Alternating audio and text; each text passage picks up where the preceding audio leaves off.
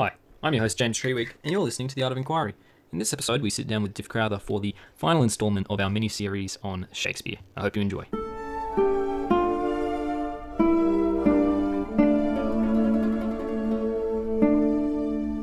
Alright, we are back for episode 13 with Difff Crowther. It's the final of this kind of mini-series we've been doing, looking at Shakespeare and diving into the world of really what's under the skin of Shakespeare, looking at just a whole range of kind of his works, not obviously looking at all of them, but looking at a fair few to kind of dip our toes in them and see really the gold that's there. And so we thought, and I thought, to finish this mini series, what we'd do is we'd look at the moments, our favorite moments, or some moments of gold in Shakespeare that are just like, man, that's awesome. And obviously there's a lot building up to these moments. A lot of the time it's, there's scenes, there's characters, there's plots that have been happening. And so to be able to talk about these, we're probably going to have to talk about a fair bit to be able to look at these individual moments, but that's kind of what the process is. So that'll be good fun. Thanks for joining us again, Diff. Yeah, not a problem, mate. Thank you. And thank you for the shirt that you sent me. Oh, yeah. Do you like it? Yeah, it's the Wisdom Begins in Wonder shirt. Yeah. Yeah. How'd it fit? Well, I haven't even tried it on, but I will. I will when I get home this afternoon. Good. We'll post a photo of that so people can see, your face, but more importantly, the shirt and how good it looks, Yeah, I'll crop my head out. And say, that's fine. That's good. Awesome. Well, I thought before we actually jumped into them, it'd be kind of worth prefacing that obviously we've already talked about a lot of moments of gold, in the past 3 episodes. I mean, and when I was looking at, what did I want to talk about?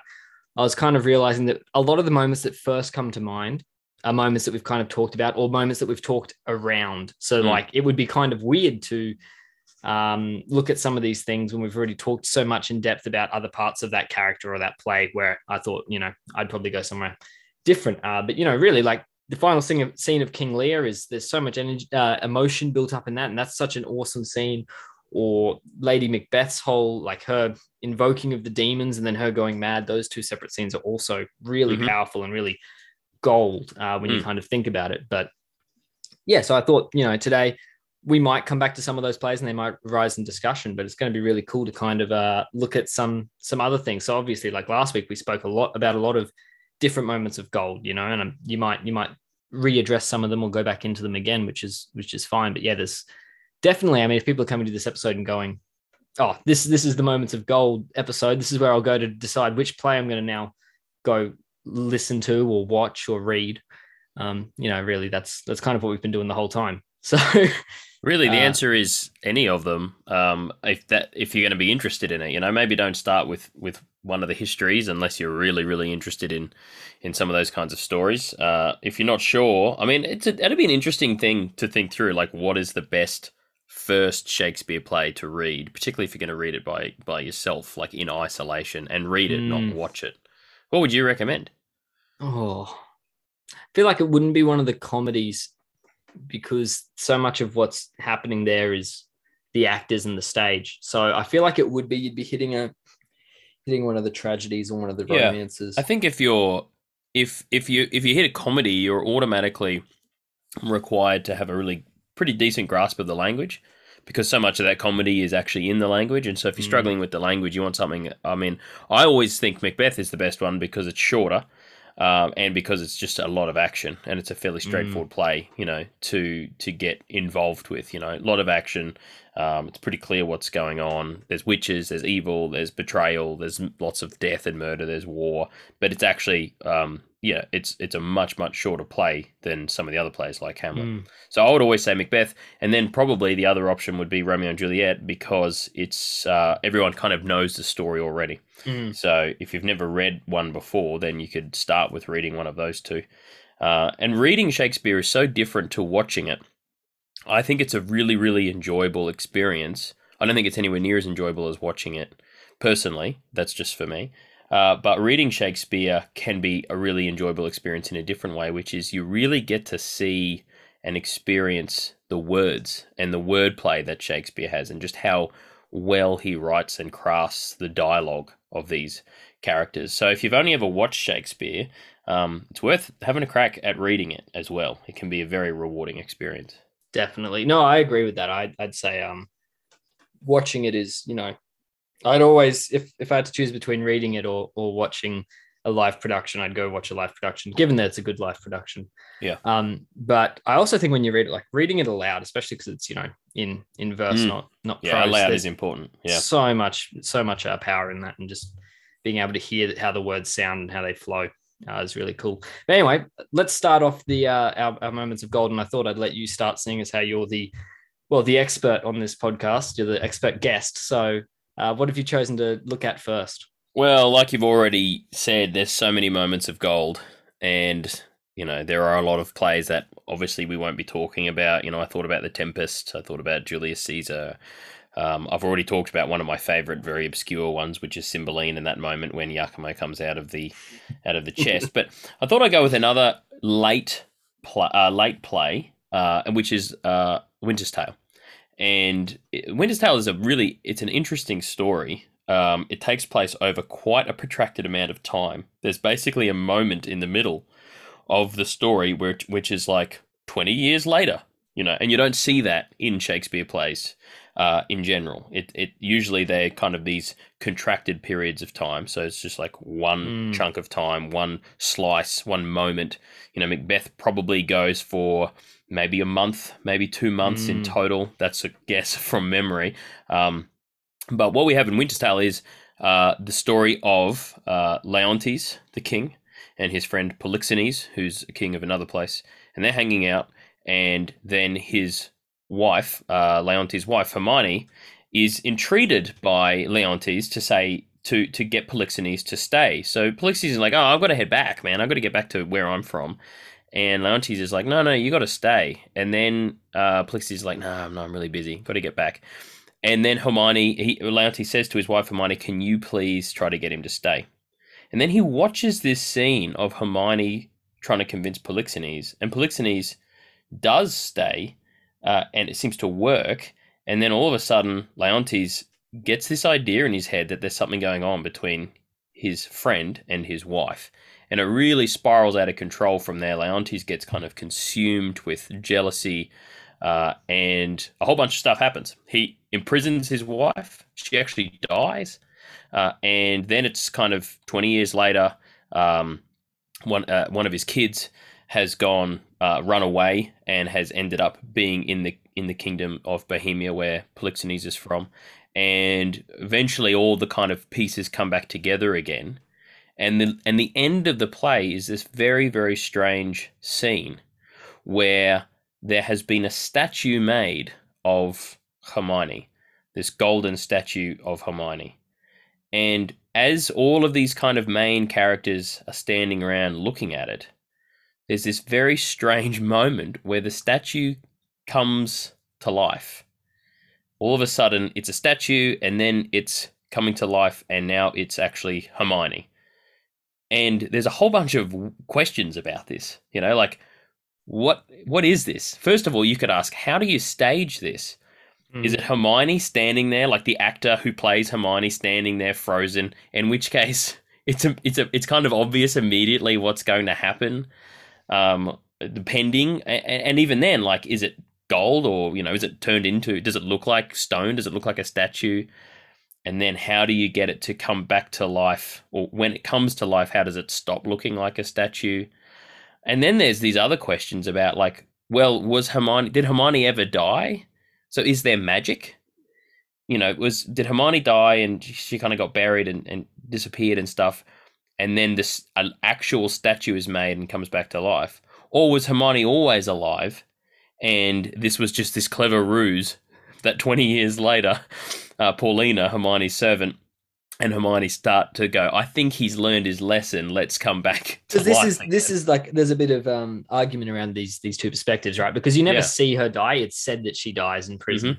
And so people are either saying that, she just got hidden for 20 years and then she came back. And this was kind of the way, the king's come back to rationality. Now we can reintroduce his wife to him and he'll be glad that we have, and we'll say it's a statue or whatever. Or there's the other side, which is, she was killed. He killed her. and then there was this statue, and there's magic that happens, and she's brought back based on this interaction between the two of them, right? Because there's an interaction between the two of them that leads to the transformation. Mm-hmm. I can't remember the lines exactly or how it goes down, but it's not like there's just a statue and then it comes back to life as Hermione, and he's like, oh my goodness, it's Hermione. It's like before, like he acknowledges the statue before it becomes. Yes, that's right. He's looking at the statue and he's like, man, this is an amazing statue, right? So, I mean, he says at one point when he pulls it out, so they pull the statue out, or it's behind a curtain. They open it up, and when they open up the curtain, Paulina says, "It is required you do awake your faith, then all stand still. On those that think that it is unlawful business I am about, let them depart." So there's this kind of weird moment where Paulina, she knows what's going to happen, and she's like, you've got to awaken your faith in order for this to happen. Leontes says, proceed, no foot shall stir. Then Paulina asks for music to happen, so some music starts up. And she says this, "'Tis time, descend, be stone no more. Approach, strike all that look upon with marvel. Come, I'll fill your grave up. Stir, nay, come away, bequeath to death your numbness. For from him dear life redeems you. You perceive," and then she turns to everybody else. "You perceive," she stirs. And then Hermione starts to move, and it says Hermione comes down, like she comes down off the pedestal. Paulina says to everyone assembled, "Start not. Her actions shall be as holy as you hear my spell is lawful." So there's these questions about, like, what's going on? Like, is this some sort of holy, lawful, God-ordained magical moment that's happening? And that's why she said at the start, anyone who thinks that this is going to be unlawful business should leave now, even though no one knew what was going to happen at that point in time. And then she says this, "You shall hear my spell is lawful. Do not shun her until you see her die again, for then you kill her double. Nay, present your hand. When she was young, you wooed her. Now in age is she become the suitor." Leontes says, "Oh, she's warm. If this be magic, let it be an art lawful as eating." And then they're like back together again and married. And there's this question about even when she says, when she was young, you wooed her. So Hermione is even aged. So there's so many questions about what is going on here. How does this happen? Why does this happen? Yeah, it's a magical moment that I think could be done horrendously. I remember the first time I read the play, I was like, what is this? Like, this is the strangest moment, I think, in any play, because it seems completely out of the blue. It's like you've got this whole story, and the story's kind of over, and then it's like, hey, by the way, let's go and have a look at this statue I got made, and then it turns into Hermione again.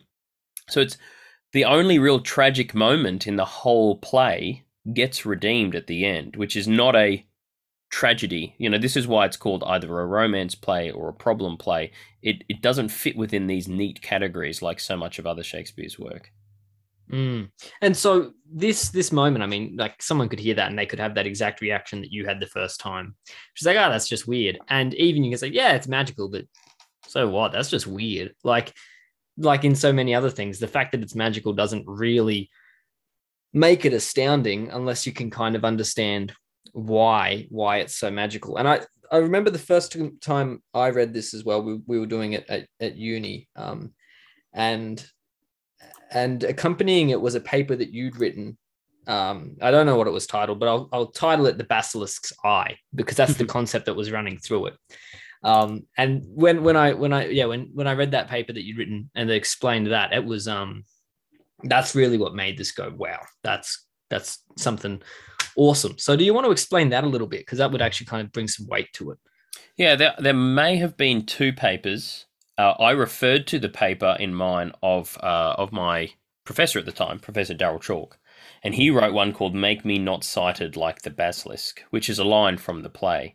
And a basilisk is this ancient mythological monster who has the ability to turn something to stone with its eyes, like in its sight, right? A little bit like the Gorgon sisters, like Medusa, right? And so there's this interesting play on words, and there's this interesting theme kind of underlying all of this, which is that what Leontes does when he looks at Hermione and Polixenes is he stops seeing them as people. So my paper was called Freezing Alterity, and freezing was spelt with the I, so it was like turning it into a freeze. So when he rejects Hermione, and he does reject her continually. She tries to appeal. There's like these mock court cases and stuff, and he continually refuses to allow her to be her. Like he basically sets her in stone at that moment.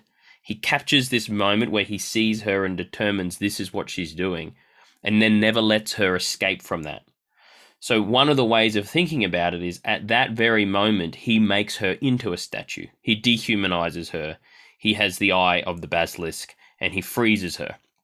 He freezes her by rejecting her alterity, which is a word for her kind of his acceptance of her as an other, as a person. Mm. And over the course of the play, Leontes is slowly disabused of this problem that he has of not allowing people to be who they are, of rejecting the thou. So I talk a little bit about Martin Buber's concept of I and thou in that. He rejects the thou of other people. He rejects other people's individual otherness to him. So he sets everybody up around him as just characters in his play, in his story. And then over time, he is healed of this. And by the end of the play, he is able to see her for who she is again. And therefore, she kind of becomes unfrozen. The statue becomes real. He accepts her otherness, and so she can exist again. It's operating at a very metaphorical level, and you're still always asking this question of, but what's actually going on? But it works. This is how the play went from being kind of a silly, confusing play to me to something far more powerful, was to see that it's a magic play. And so it's dealing with metaphysical ideas bigger than just some basic plot. Even though there are basic plot points, there's this whole scene, there's like a big old feast, a shepherd's feast in the middle of a field, with all these people carrying on and clowns having a good time. There's people get eaten by a bear and chased off by a bear. Some strange stuff happens in it. The whole thing is got this kind of almost like fantasy overtone.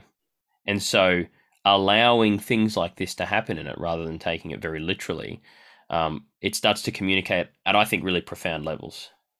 I agree. And I remember when I read that, I went, oh, that's such a powerful notion. There's something deep to this. And I think it was 2 years after that course, we did a course on moral philosophy, and we got into Roger Scruton's book on human nature, which is his kind of his version of deontological morality. And his argument in that is that we are subjects. All humans are subjects in that we have autonomy and we perceive the world through a subjective lens, and we've got this rationality.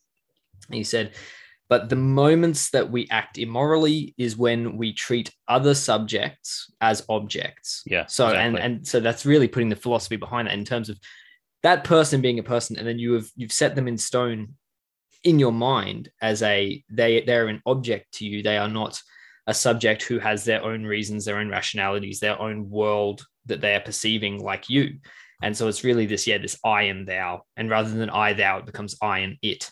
And so seeing the other as an it rather than a person, an object rather than a subject, was just really good. I mean, it's obviously a pretty powerful notion for me as well. But I've got a tattoo of Perseus holding up the Gorgon's slain head. And part of the reasoning behind that as well is because, Perseus's act in doing that is not the traditional interpretation of the myth. But for me, his act of doing that is, slaying that part of ourselves, that part of us that wants to set others into stone, that wants to look upon them as objects. And so, I mean, that scene is awesome. It really is. And I remember, I think, I must have gone through the same experience as you, as thinking, this is odd, and then coming to understand the kind of philosophy that's underwriting it and going, wow, this is powerful. Yeah. And then and you see it, once you get Shakespeare's like this, there's like these little keys, and when you see them, it unlocks lines that you thought, what's the point of this line? Or you just read over it and you don't even think about it. But when you look at it through a certain lens, there's this whole other angle that you can see. And really, it's important to note, this is just one angle. You can read, this is why there are so many different approaches to Shakespeare, because you can take just about any approach to Shakespeare, because he writes in this way to be kind of for all time, for all people, so open. The story is the story, and it keeps its complexity, but there are all these little clues throughout it. So you can read Hamlet, for example, as a conversation about the Reformation and about Protestantism versus Catholicism. You've got the question of the ghost, and he wants to know, is the ghost real or is it a demon? And that's literally a Protestant Catholic distinction, And then there's the whole idea that Denmark actually falls apart, and there are countless papers written about the fact that it's because Hamlet chooses a Catholic answer to the question that it's a ghost and not a demon that everything falls apart. And there's questions about the fact that, well, what was Shakespeare? Was he Catholic? Was he Protestant? I think that Hamlet is a really interesting example of how Shakespeare was able to sit right in the muddled middle of Christianity, right in the fact that in Elizabethan and Jacobean times, everyone hadn't forgotten Catholicism, but everyone needed to be Protestant, and so people were kind of stuck in the middle of that.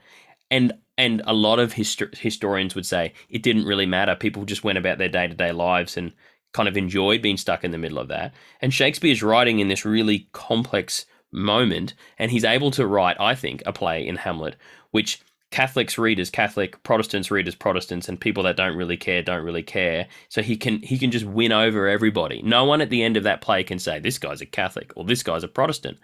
Everyone can think, this guy's on my side. And that's what Shakespeare does so well. He writes to every person for all time.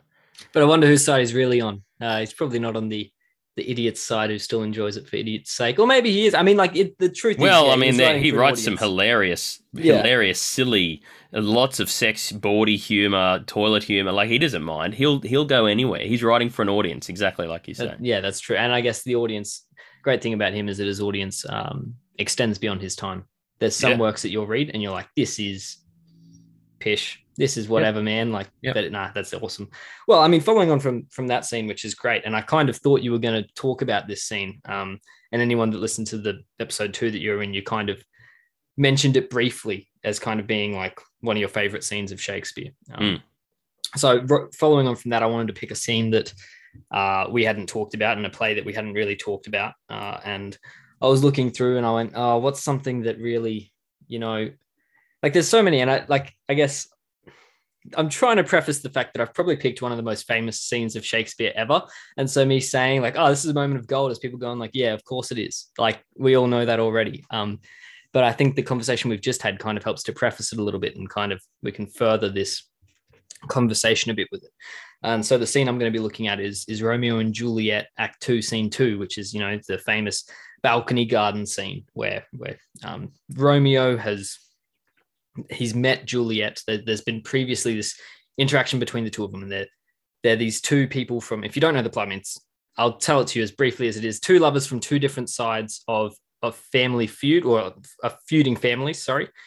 And they fall in love, and then there's a tragedy that happens by them not being allowed to be together, but they want to let love prevail. So they kind of try and do this trickery, and there's a whole bunch of stuff happening in the middle, which ends up with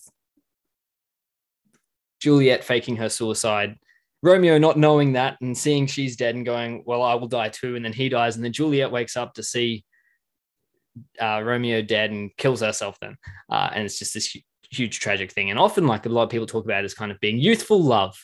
This is the woes of youthful love. Is kind of like, that's classic. That's why it's so good in schools, grade exactly. 10s just lap it up. And because, like, this is probably one of the plays that most people are aware of, and especially the scene and the plot of it. But I feel like it's always worth re-going to, because there's so much richness in it. And so I'm just going to read some lines from it, because it's just, man, it's pure poetry. Like, some of the other monologues or dialogues that you hear in Shakespeare, you're kind of picking up every third line and you're kind of piecing it together, and it really requires you to kind of grasp with it a bit to be able to get the gold of it. Whereas I feel like this dialogue between Romeo and Juliet is just so, you don't need to do any work. The poetry hits you, the meaning hits you. Sure, there's stuff in there that you can be drawing out, but it's like this is one of those moments where you can just sit there and take it all in and just enjoy it for whatever level you are. So I'll read a few and then we'll pause and talk about it. But yeah, so scene 2, enter Romeo. He says a little bit and then he goes, but soft, what light through yonder window breaks? Is it the east and Juliet? Oh, it is the east and Juliet is the sun. Arise, fair sun, and kill the envious moon, who is already sick and pale with grief that thou, her maid, art far more fair than she. Be not her maid, since she is envious. Her vestal livery is but sick and green, and none but fools do wear it and cast it off. Oh, cast it off. It is my lady, oh, it is my love, oh, that she knew she were. She speaks, yet she says nothing. What of that? Her eye discourses. I will answer it. I am too bold. 'Tis not to me she speaks. Two of the fairest stars in all the heaven, having some business, do entreat her eyes to twinkle in their spheres till they return. What if her eyes were there, they in her head? The brightness of her cheek would shame those stars, as daylight doth a lamp. Her eye in heaven would through the airy region stream so bright that birds would sing and think it were not night. See how she leans her cheek upon that hand. Oh, that I were a glove upon that hand, that I might touch that cheek. Ah me, Juliet. Romeo, she speaks. Oh, speak again, bright angel, for thou art as glorious to this night, being o'er my head, as is a winged messenger of heaven unto the white upturned wondering eyes of mortals that fall back to gaze upon him, when he bestrides the lazy pacing clouds and sails upon the bosom of the air. Juliet, O Romeo, Romeo, wherefore art thou Romeo? Deny thy father and refuse thy name, or if thou wilt not, be but sworn my love, and I shall no longer be a Capulet. Romeo, shall I hear more, or shall I speak at this? Juliet, 'tis but thy name that is my enemy. Thou art thyself, though, not a Montague. What is a Montague?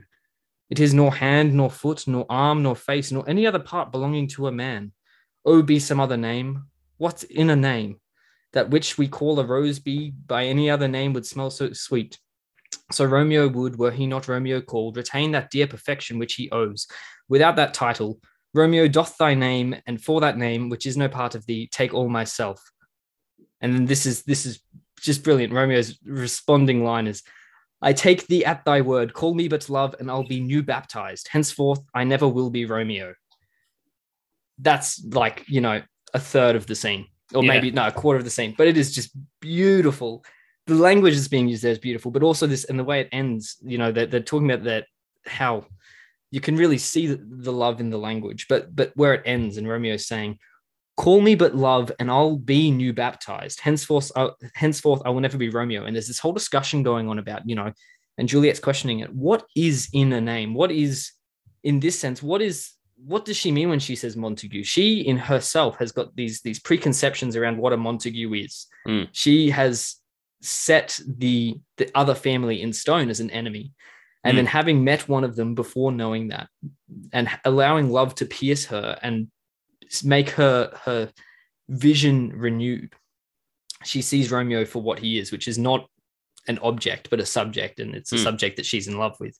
And therefore, when he says, call me but love, and I'll be new baptized, is almost a saying, it's not that he won't be any different, but that if she comes at him with love, if she calls him but love, if she accepts him for who he is through love, then what will happen is that he will not be the object which he has been presented to her as by her family, And so there's this whole discussion about, we're talking about the basilisk's eye and subject versus object, and seeing it as thou as an it. And what's the remedy to that? How are we actually seeing someone as a you, as a thou, as a subject?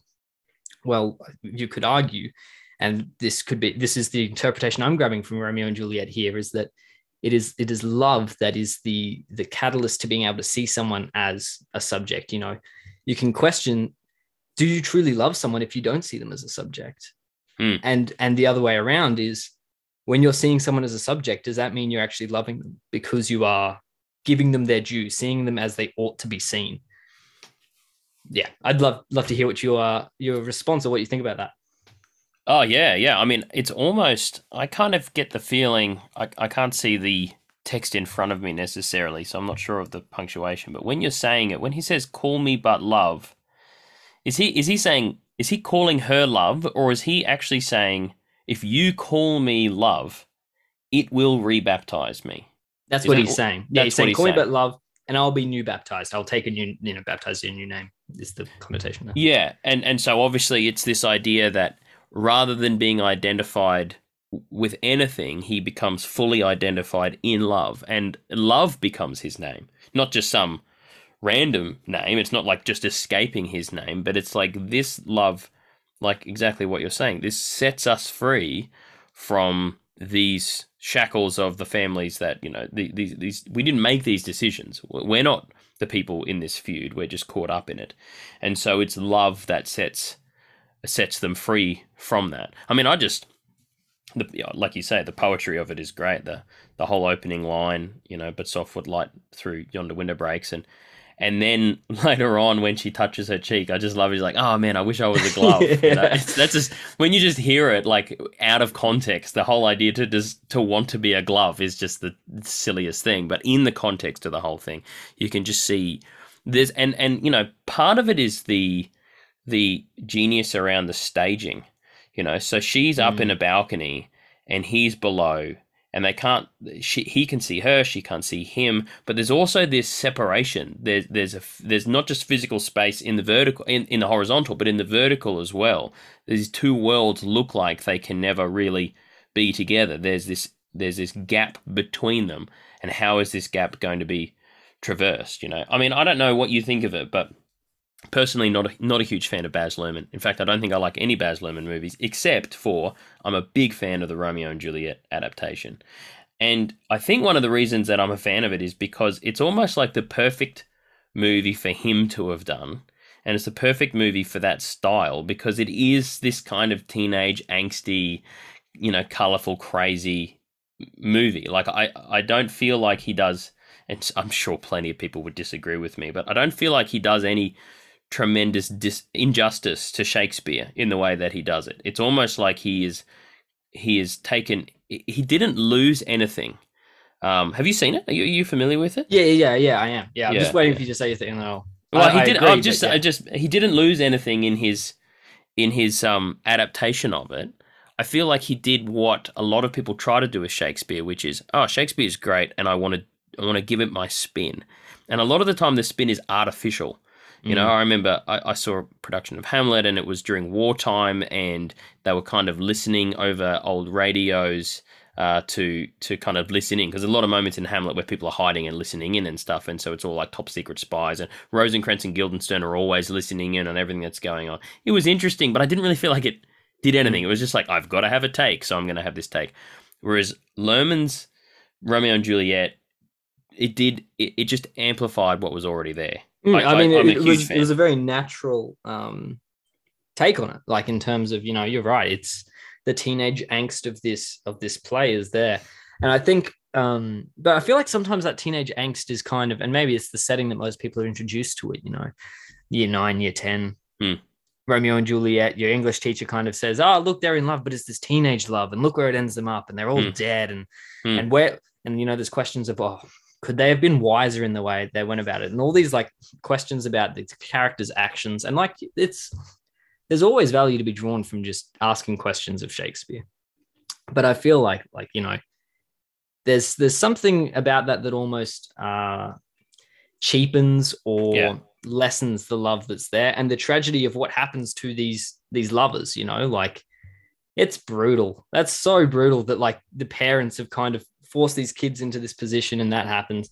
But it's also reflective of what is generally, I mean, it's apt that teenagers read it, because teenagers often don't care about society or their parents' kind of uh, presumptions of things and Yeah. their judgments Yeah. on things. But it is But I also, think yeah, it's a the fresh other view. thing that gets in the other thing that it gets in the way of is the language. Like, Mm. but that is, to be honest, it's a very, very difficult task to have young people appreciate the complex language of Shakespeare. The poetic nature of the writing, I think, takes a while. It takes a degree of focused effort and attention, like a long period of attention. And these days, we're just not very good at that. We've trained ourselves from a very early age to not be able to attend to things for a long period of time. It doesn't really matter what it is. It used to be you would say, oh, well, people can attend to a movie, but I don't even think people can attend to movies that well anymore. People are flicking through Facebook or Instagram while they're watching a movie, having conversations. So that whole idea of having your attention fully focused on something for a long period of time, that's sadly really, really diminishing. And that's what's required to get the most out of Shakespeare, which is why I can understand a lot of people really struggle with it. Definitely. But that's why, as I was saying at the start, that's why I think this scene it does require you to focus on it, right? Yeah. But it doesn't require much of you in terms of this is like you can follow it quite easily compared to some of the other, like say Iago's lines where you're kind of like, what is this double meaning that he's doing on every second line, and how do I really follow what's happening? Whereas if you can't really follow what's happening here, I mean, and I'm sure there's people that can't. It's all about your ability to read and understand anyway. But this is probably one of the more easy kind of scenes to really follow. In terms of a deeper meaning and stuff like that. Brilliant. Well, I mean, look, we've got really 5 minutes left, so I'll give you one last one in 3 minutes. Okay? Sounds good. And it's from a comedy because we haven't spent enough time in comedies. It's from my favorite comedy, which is A Midsummer Night's Dream. I think a lot of people would say, oh, there's better comedies out there, and potentially for really good, characterization and really good, like Much Ado About Nothing or Twelfth Night. These are wonderful plays. They're beautiful, right? But I really like Midsummer Night's Dream because of how much physical comedy you can get out of it. It is such a good play for people who really don't understand Shakespeare to go and see, and you can understand the whole thing because of what is going on. So we've got four lovers, Demetrius, and so Demetrius is in love with Hermia, and Lysander is in love with Hermia as well. Although not massively in love, but there's an arranged marriage that he's supposed to be going along with, and he does really like her. And then Hermia's got a friend called Helena, and Helena is in love with Lysander. And so this is our combination of four people. Two of them, so Demetrius and Hermia, are in love with each other. They're not supposed to be in love with each other, and so they run off into the woods together. And then Helena follows, or Demetrius follows.